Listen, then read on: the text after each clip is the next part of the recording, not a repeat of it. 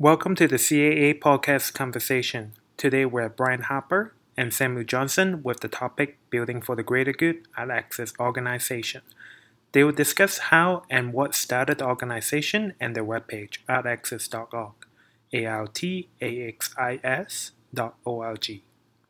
Brian Harper is the founder and executive director of ArtAxis, a 501c3 nonprofit art organization and an associate professor and the head of the ceramics program at Indiana University Southeast. Samuel Johnson is a visual artist working in ceramics and oil.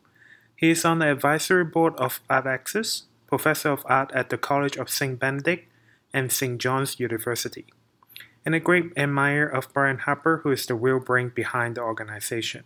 Without further ado, here's Brian and Sam. Hey, Brian. Hey, Sam. How you doing? I'm doing okay. Hey, I was just thinking about when we were in grad school in 2005. I remember, having a studio next to yours, and we were in the middle of things, and all of a sudden you just disappeared for it seemed like weeks, maybe months. And I think you came back and you were like teaching yourself to code. Do you remember that? Yeah, I do.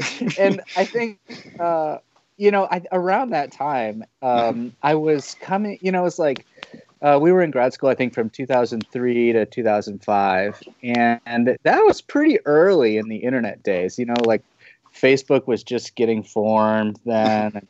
And I remember I was at an NCECA, the ceramics conference, and I was at an NCECA, and I was with Israel Davis, and we were, this was probably 2003 or 2004. And, we were thinking, we had a conversation about how, the internet might be a thing that we should participate in. And it sounds so crazy to say that now, but at the time, at the time, a lot of people, very few artists had their own websites back then. Yeah. And there was very little content online. I mean, there were a few ceramics organizations out there that had websites, but there was very little content. And I got to the airport early, and I bought this book that was how to make a website or how to code a website or something like that. And I read it on the plane on the way back. And that was probably when I started disappearing and learning how to code. I remember we'd go to this smoky bar, this dive bar called George's in Iowa City. And we sit there, we have a beer, and you were just complaining all the time. You're like, there should be more things for us. There should be more exhibitions. Why are there only... And I remember you talking about how you felt like you could do something about that, through... Well, I think initially through a web page, like a link or a page on your website dedicated to links that you were interested in. And for you, I think that was pretty much promoting the people that you admired, other artists that you admired. Yeah. I mean, that was totally it. And I think, it was hard to find people online. There were not a lot of artists online back then. And then often the organizations that were online were usually commercial organizations, for-profit commercial. And if they were online, they were interested in maybe promoting an artist or selling that artist's work. Yeah. But not so interested in revealing that artist's contact information or if they had a website. They want, galleries want to keep, people coming back to that gallery usually. And so, that was probably one of the things I was complaining about at George. I mean, I do remember a lot of complaining at George's. And then so it started, the idea started with building my own website around that time, like 2003, 2004. And that was all just built in Notepad, just in text, there were no site builders back then. There might have been Dreamweaver, but Dreamweaver was kind of getting started then too, I think. But anyway, it was starting with a list of people that I admired. You were on there, Shumpei and Jesse and the people that we went to grad school with. And that page was called Peers, and there eventually was about 10 artists on that page.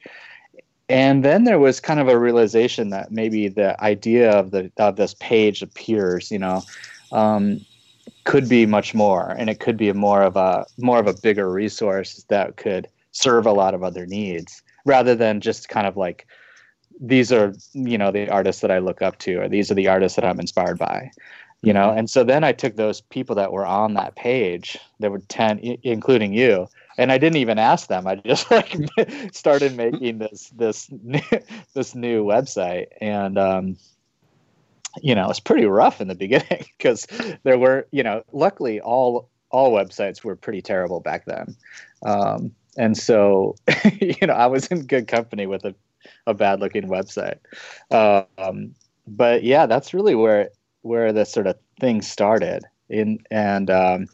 so I think I bought I know I bought the domain name, the artaccess.org domain name in 2005, and I founded it. And then in the beginning it was pretty slow going, and I think one of the big shifts in the organization was really when I remember I was also at an NCECA. It's interesting how NCECA kind of comes back into the story about like being together and talking, and I think that's one of the things that has been such a big kind of a high point for me being involved with Art Access, is that it allows me the chance to like have these conversations with artists, and but I remember talking to Adam Welch, and kind of saying, well, I was probably complaining again, saying like, I don't want this thing to just be a list of my favorite artists, like I want to figure out some way to sort of democratize this thing. And so that's when, and this was, this was probably around 2007-ish, 2007, 2008, where, he was like, well, what about having some sort of jury process where people apply and then maybe the members kind of jury the new applicants? And that was a big shift, I think, for the organization, and really is a really big driver, as like a driver tool in our mission right now. That's right. Between the membership and decision making and kind of pooling that collective resource to guide the direction of the organization is a really big part of it. Did you know at that time, did you have a vision for what the organization was meant to achieve at that point?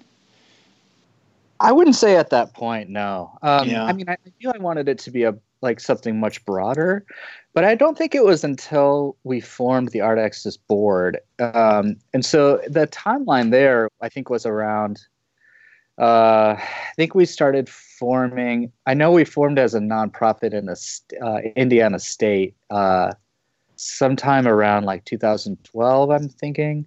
And then I think the board formed in about 2013. When we were doing our 501c3 paperwork. And it wasn't until then that I really, or around that time, really started thinking about this being much more of a broader arts organization that has, outreach and programming that is beyond just the website. So that's when we really started talking about like the exhibitions. And we had our first exhibition in Philadelphia at the Philadelphia NCECA, which was sometime around that point. And that's when, like, you and I, when we were sitting next to each other at the Theaster Gates keynote, NCECA, that was the genesis of the fellowship. That's right. And so that's one of the things that I think has really got me the most excited about things now is the broader impact and like of these programs, right. Kind of realizing that the website is sort of our outreach sort of vehicle, but all of that other programming sort of relies on the sort of the core of the website, So the website is the thing that people are coming back to. It's the resource that people are finding new artists. And that is sort of the same as the original mission, which is to create a resource that allows other people out there in the world to find new artists. And then, so I think like so I think that I guess what I'm trying to say is that maybe the mission and the sort of goals of the organization are becoming more focused with the board of directors and the insight and feedback and conversations that we all have. Yeah. I think that's the thing that maybe I was not realizing in the beginning. So I wish I'd formed that much earlier. Well, I like how organic it was, because it really did start with this idea that there's a lot of great art that's just not being seen or it's not available enough to everybody. Mm-hmm. And suddenly you had the opportunity to change that through initially the website, seeing it as for a potential vehicle for sharing, great work with a much larger audience. And that was the beginning. And then over time, what happened was it sort of built upon itself, first with broader membership. And then as you brought in a group of people on the board, new ideas. Mm-hmm. And for me, I think it was probably around 2015 or so, I started to really think of the art axis as a completely different thing. Initially, I imagined it as a resource, a directory for ceramic artists, primarily in the United States. Mm-hmm. And then what it became for me was this is an international organization of ceramic artists, primarily progressive ceramic artists, who can do things in all different types of ways in the real world, including have this hub online. Mm-hmm. So then, we started the fellowship, helping to fund young artists going to residencies to bolster their careers. We started working on National Clay Week, for example, mm-hmm. And other exhibitions that we started to curate and put together as mm-hmm. groups. Yeah, and I think that I know that for me when I started. When I started really noticing how much the website was being used in classrooms and in educational circles, right. That's when I started really thinking a lot about the role that we could have to open up, perspectives for American students for international artists. Right. And so I think that's around the time that we really started thinking much more intently about making sure that we are representing a more global view of ceramics. And and I think it's interesting when some my students will do presentations mm-hmm. From artists that they find on the website, and it's I have a student that it becomes really inspired by this artist from Latvia, for example, right. And then it's that connection would not have happened had it not been that student had stumbled upon that artist, on the website, and so that's I think right. that there's a certain responsibility that comes with that, the use. Once you see something being used so heavily within those educational circles, then you're thinking well, those students need to see this work that maybe they wouldn't have seen otherwise. And certainly I can show them that, in my class, but the building the research that we have that is including even more, more and more international artists, I think is mm-hmm. so important. I mean, it's mm-hmm. so important, and it can have an effect that is hard to measure, but I think has a very tangible effect in the long run. That's right. Yeah, and it starts to, because of the broadness of diverse makers on the site. Mm-hmm. And diversity kind of calculated in many different ways, the type of people, the locations where they're coming from, but also sort of the types of ideas that are coming from certain regions of the world. It's so interesting how those ideas affect people in other places, and I think that's one of the things the organization's doing really well. Mm. Yeah, I think not only are there there are things that students can learn technically, mm-hmm. just how people are handling the material, how people are documenting work shifts from region to region in the world. Mm-hmm. The issues that they're dealing with in their work also shifts from region to region. That's right.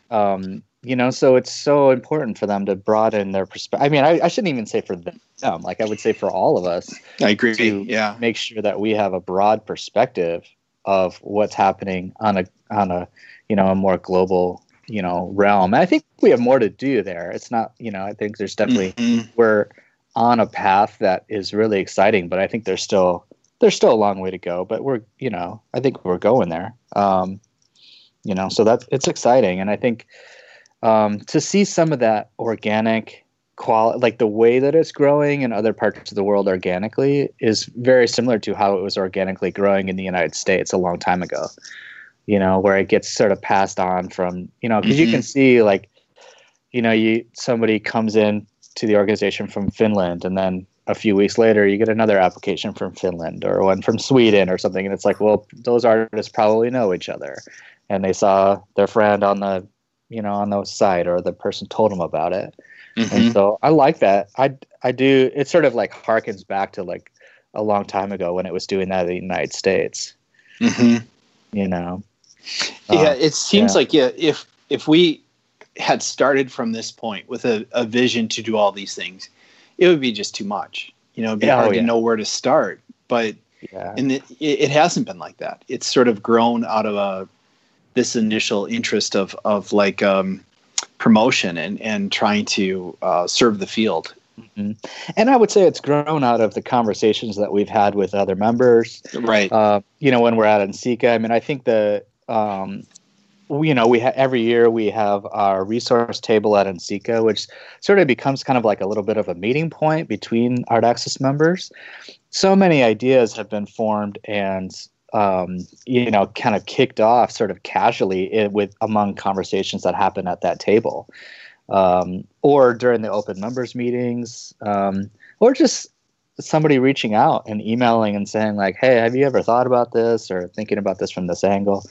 So I think it's, I definitely want even more of that, but I think it's happening, and I think it's, that's exciting too. And I think that would not have happened in the very beginning either. Yeah. It just takes time to like build, to build something like this and to sustain it. I mean, I think it is a lot of work to sustain it, That's right. Yeah. It doesn't, a lot of organizations, I think, start without the realization that, that starting it is kind of the easy part. And the, the sustaining of it is something that I think is a little harder maybe, but I would say, well, I don't know if it's harder necessarily. It just comes with its own challenges, I think. Right.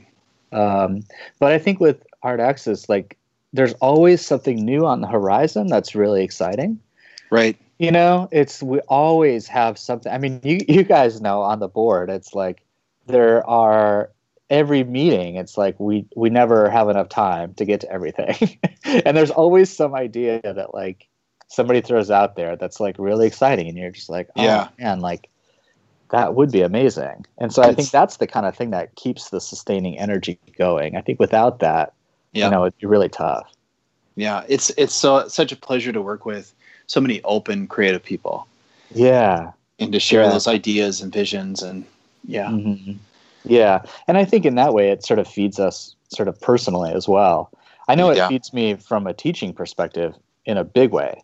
Like not only do I use the website as a resource for teaching, but I also use it as a way to like kind of suck in new ideas and like pull in new ideas from people that I bet a lot of it is not even on a conscious level. Like I will maybe suggest something in a crit that maybe came from one piece that I saw in an Art Access jury, Right. And I say that maybe without even realizing that, or maybe directly and say, hey, you should check out this artist that we just put up on Art Access. Like there's, you would really like this work, or they're dealing with maybe a similar issue or something. Yeah. Yeah. And I think from a curatorial point of view or a collector's point of view, that's also happening. Yeah. People are, the curators and collectors are discovering members and their work that they're making and probably getting turned on to things they would not have otherwise have come across. Yeah. Oh yeah, definitely. I mean, there's lots of people that will write, say email and say like, hey, my Art Access page just went up and, and I've already gotten an invite to a show, or something. Yeah. Or I've already gotten somebody reached out to me about so-and-so. Yeah. And that's when it, that's when it's really cool to see that there are tangible, real things with the website. Like sometimes people think like, this website just sort of lives in the ether, in the cloud, so to speak. And, but there are tangible actions that people take from an experience as a viewer on a website, so you might have something that is sort of code and lives on, in a server farm somewhere, but that can have a real effect in somebody's career, whether it's a professional thing or maybe they're just using it as inspiration personally. That's right. Yeah. Do you have a sense for how many members we have right now? I know it's always growing, but yeah, it's 720-ish. And there's, always people kind of in the queue being juried or, and yeah, 720 something and 50 countries. 50 countries. Yeah. Yeah, 50 now. That's amazing. And that's been awesome too. I think there's certainly we'd like to continue the international sort of growth. Yeah. But it's awesome to see it now, Yeah. And Anthony Stallaccio had played a really big part of that, I think, kind of kicking off, contacts with a lot of international artists. He's got so many international contacts that, he really used a lot of those contacts and kind of resources to, help build that international side of the website. So yeah, hopefully it'll just, I think, now that there's more and more coming on, and our most recent one is from Finland, and there's, there's always so many people being juried. I can't remember where they're all from, but yeah.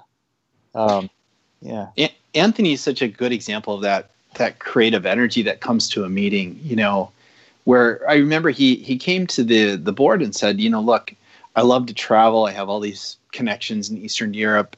I love to turn people on to this organization. Yeah. And then that's exactly what he did. And it started to grow that international presence of the organization. I don't know. It seemed like it really took off. He took that role on. Yeah. Right. Yeah. I think I think you're right. Like he was the perfect example of is the perfect example of somebody that has a great idea. He was already a member. He had been a member for a while, and had a great idea and said, "I have this sort of unique background, and this is what I can bring." And it didn't take long. We were like, "Okay, cool. Let's do it." He visited here. He visited, came to the studio.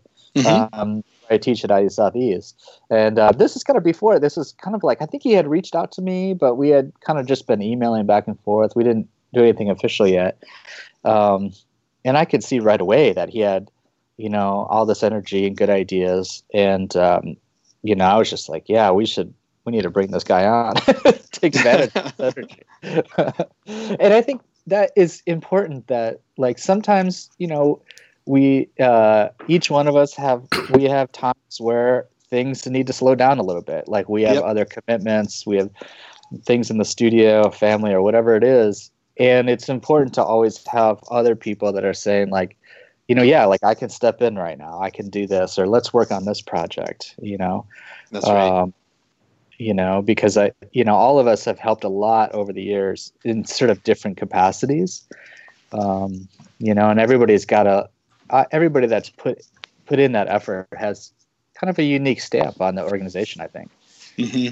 But it's also just another reminder that an organization needs to stay fresh and current and be open, open to new ideas, new perspectives, and things that, maybe the group hadn't thought about before. That's right. The larger an organization gets, the more it has a tendency to sort of stagnate and find a comfortable lane and just stay in that comfortable lane. And,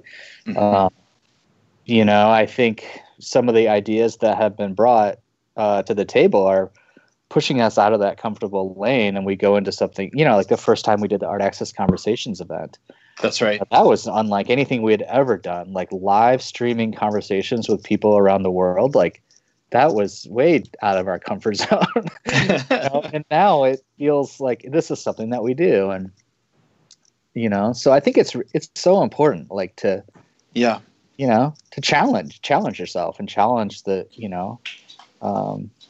the notions of what it means to have an organization that connects people. What are the different ways that organizations can do this? That's right. Yeah, and that was a good example of organic growth, because another organization came to us and said, "Hey, we have this idea. Can your organization do something with us?" And we discussed it, and we thought, "Yeah, absolutely. That would be National Clay Week." Yeah, yeah, and I think that live streaming conversation. Correct me if I'm wrong, but I think that was mostly Dandy Patty's idea. Oh, it was. Yeah. And so, because we were talking about, that's right. So we were talking about doing more of a mentorship program. And then Dandy just threw this idea out at a meeting. And we were like, oh, wow. Like right away, I think everybody was like, whoa, this could be really cool.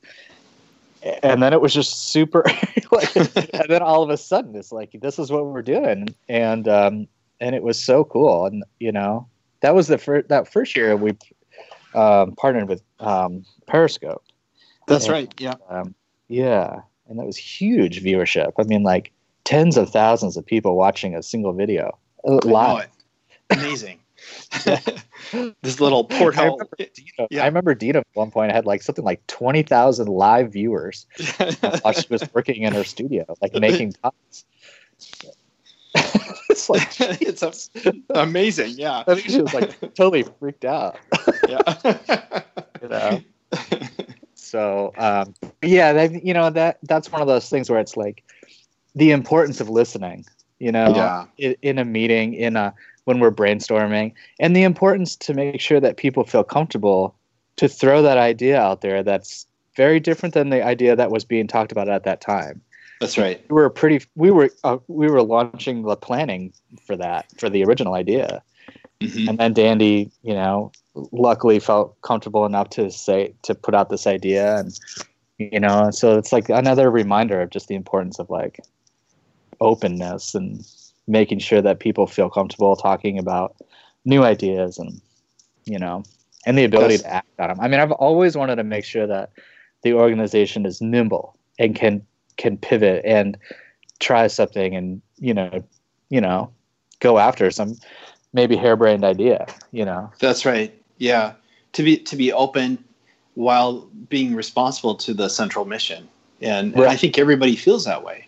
Yeah, they believe in the mission of promotion of the artwork and the membership.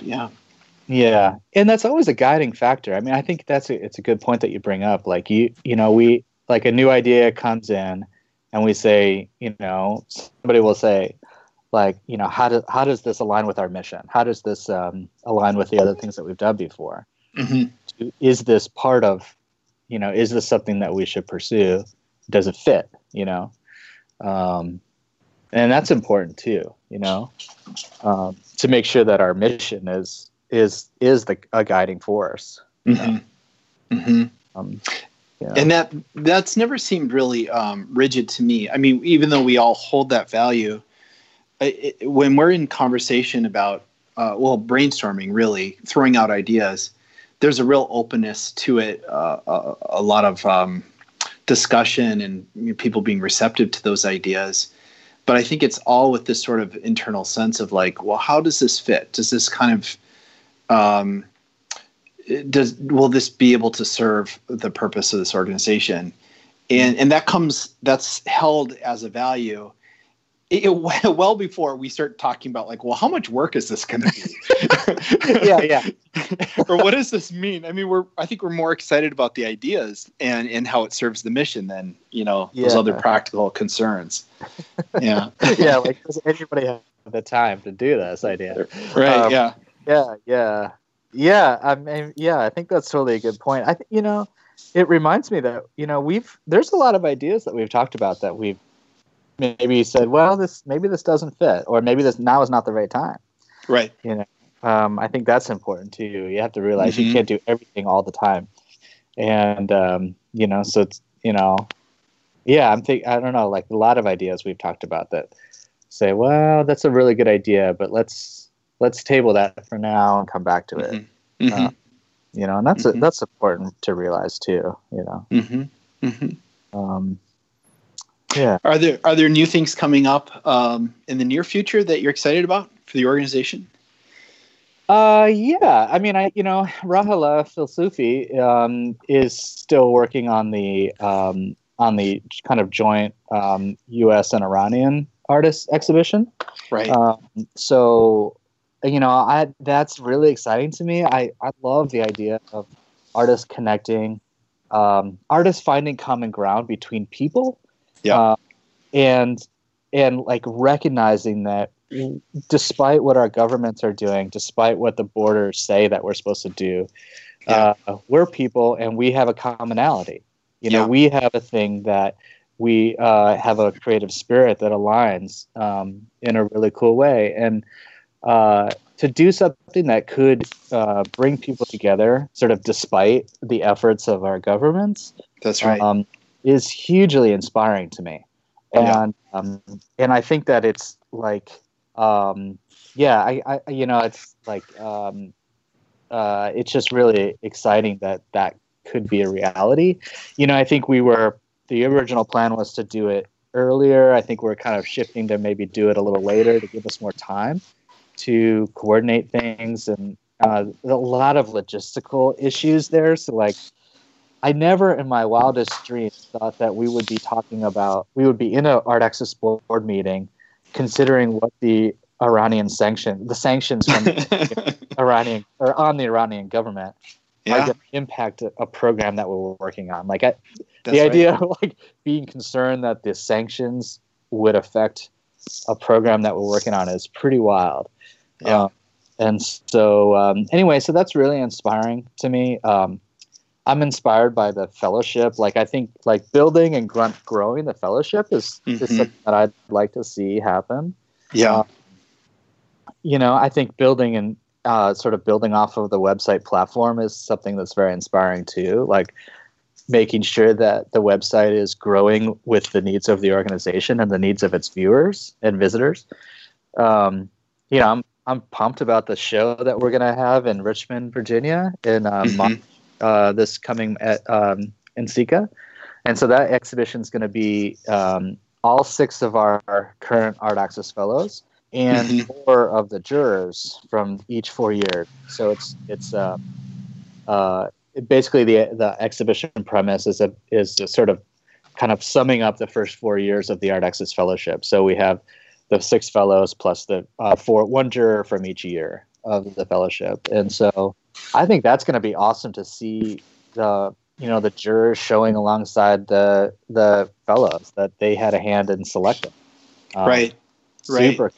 So I'm pumped. We don't have a venue yet, but it's been accepted by NCECA.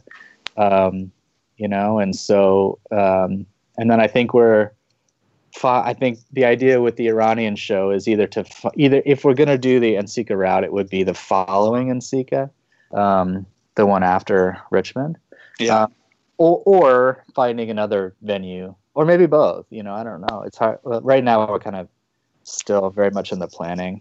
Yeah, and that. Yeah.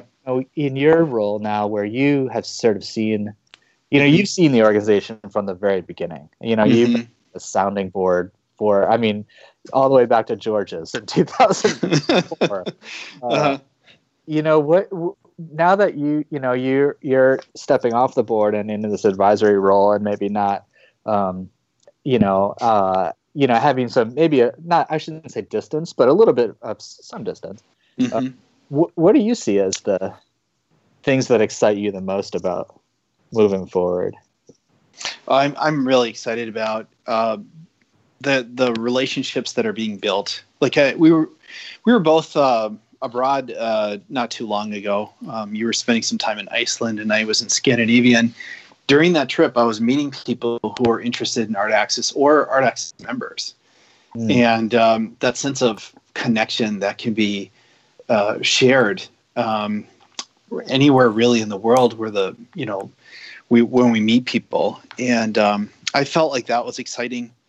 And I think those things are going to continue to develop, partly because we do have so many shared connections, so many things in common, but at the same time, we're sharing things that are really different. We think differently in different places, and those ideas are being spread around, and I think generating new ideas, new possibilities for people in different communities. Mm-hmm. So I love that part of the organization. Yeah. Sometimes just a simple connection like that, it opens the door to all these other conversations and amazing things that could happen. That's right. Yeah. Well, thanks so much, Brian, for doing all this work. I think it's an amazing organization. Well, thank you for being a part of it, and thank you for being like such a source or like a wealth of knowledge and putting up with me asking all these crazy questions and putting up with all my complaining over the years. Yeah. But thank you, Sam. I appreciate it. Yeah, you too. Take care. All right, you too. See ya. Thank you, Brian, and thank you, Sam. Where can our listener find out a little bit more about ArtAxis? Yeah, so you can go to artaxis.org, which is ARTAXIS.org. And that'll take you to the place to find all 700 plus artists from 50 different countries. There's information about our fellowship program, ArtAxis Conversations. And we're also in the middle of a fundraising drive to raise money to rebuild our website, which, as we said, was kind of like the sort of core vehicle of the organization. And so there's information there about how to either donate or support the fundraiser by purchasing a T-shirt we have different T-shirts that have been designed by different artists, and each T-shirt raises $15 for the organization. And we also have a new shop where we're selling artwork made by ArtAxis members. And so every 2 weeks, we have a new featured artist coming into the shop. So at any given point, there's 3 artists featured, and with a new artist coming in every 2 weeks. So you can find that at shopartaxis.org or just by going to artaxis.org and clicking on the shop link. Cool. Thank you. Yeah. To find out a little bit more about Brian, you can go to brianharperstudio.com, and to find out a little bit more about Sam, you can go to samueljohnson.com. Thank you so much, guys. That was great. Thank you, Bob. Yeah, thanks, it was Bobby. Great. Yeah.